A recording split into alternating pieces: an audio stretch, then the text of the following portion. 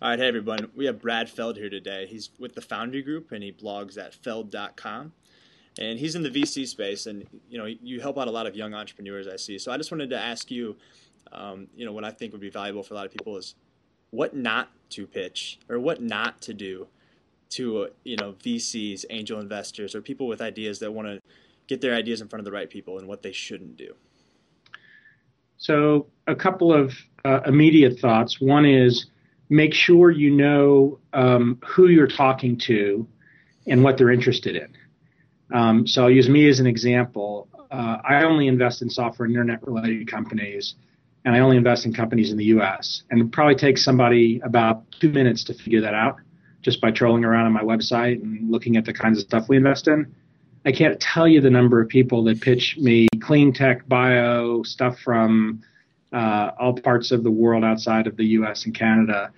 And, kind of thing one is just know your audience. Recognize that there is no such thing as a generic VC or a generic angel. You're pitching somebody who you want to have as a long-term business partner. Make sure they fit with what it is that your business is. So that would be sort of a big overriding one. Second is recognize that a pitch, even if you're kind of giving your 15-second or 30-second elevator pitch, the person wants to have some connection to you.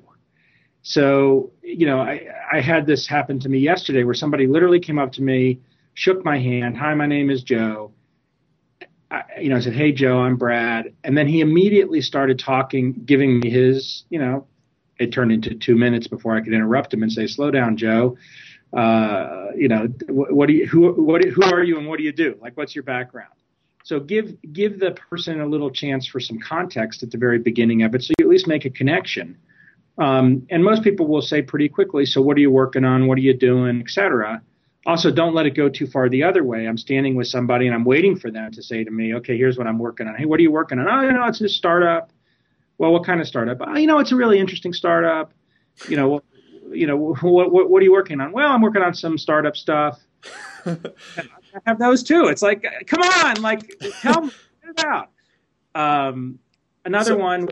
Another, as I say, the last one that sort of happens all the time is the sort of evasive pitch, which is the person, the email version of it is the person gives you like a little teaser. Hey, wondering, I'm working on an internet-related startup, wondering if you'd be interested in taking a look.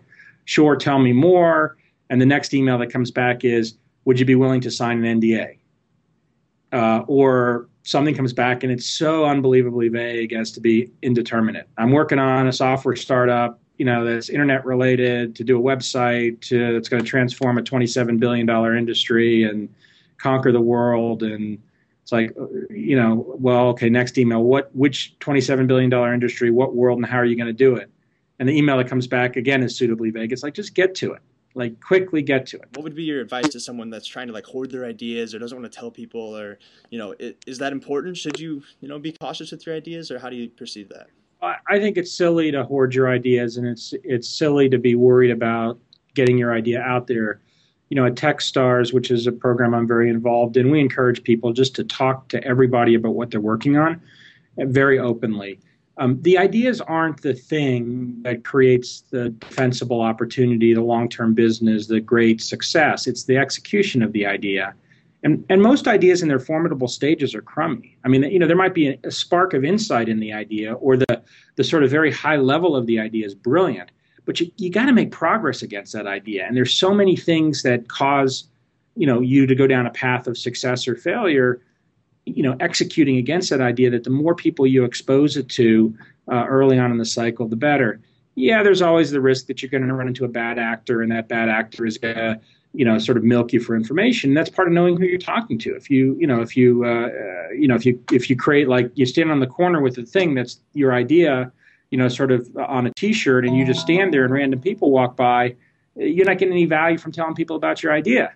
Right? But if you're meeting with venture capitalists, you're meeting with angel investors, you're meeting with other entrepreneurs, you can at least decide before you tell them, whether or not there's potential competition or potential conflict or something like that. And if there isn't, you should go for it. And even if there is, I think you should go for it, because I think that you never know where that leads. And the other thing is, I'm not sure that it's all the ideas are out there and everybody has better availability information to them.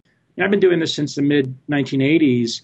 And even back then, I mean, there was a same dichotomy there is today, 25 years ago, which is you had some people that held their ideas tight, like, I'm not going to let anybody know I have this secret great thing. And then you had other people that just kind of talked about what they were working on and thought about it, and especially at the formative stages. And I think the people that were very open attracted much more interesting people, got many more people engaged in what they were working on, built a lot more interest and excitement about what they were building and creating, and ultimately, in general, had more success. Awesome. Yeah, I find it that you can't, if you don't tell people, you can't find people to help you. And Yeah, we had a thing in my first company, which I ran from '87 to '93, and we had a couple of lines. One was our motto of our company was "We suck less," because we're a software consulting company, and even today most software consulting companies suck. Our goal was to suck less than all the other guys, and that resonated nicely with our customers. The other one was if you don't ask, you don't get. And it's a very useful thing for somebody who like me is a nerd, and I was the CEO of the company, so I generated most of the business, especially at the very beginning of our company, and I learned pretty quickly that if I wasn't willing to ask, nothing ever happened. welcome to the Ask Summit, my friend. There you go. So Life is about asking questions. don't ask, you don't get, and the inverse is true. If you don't tell, nothing's going to come to you. Cool. Well, thank you, Brad. And everyone, check out Brad Feld and Foundry Group. They're a great company helping out a lot of young entrepreneurs. And Techstars I checked out. It's really cool.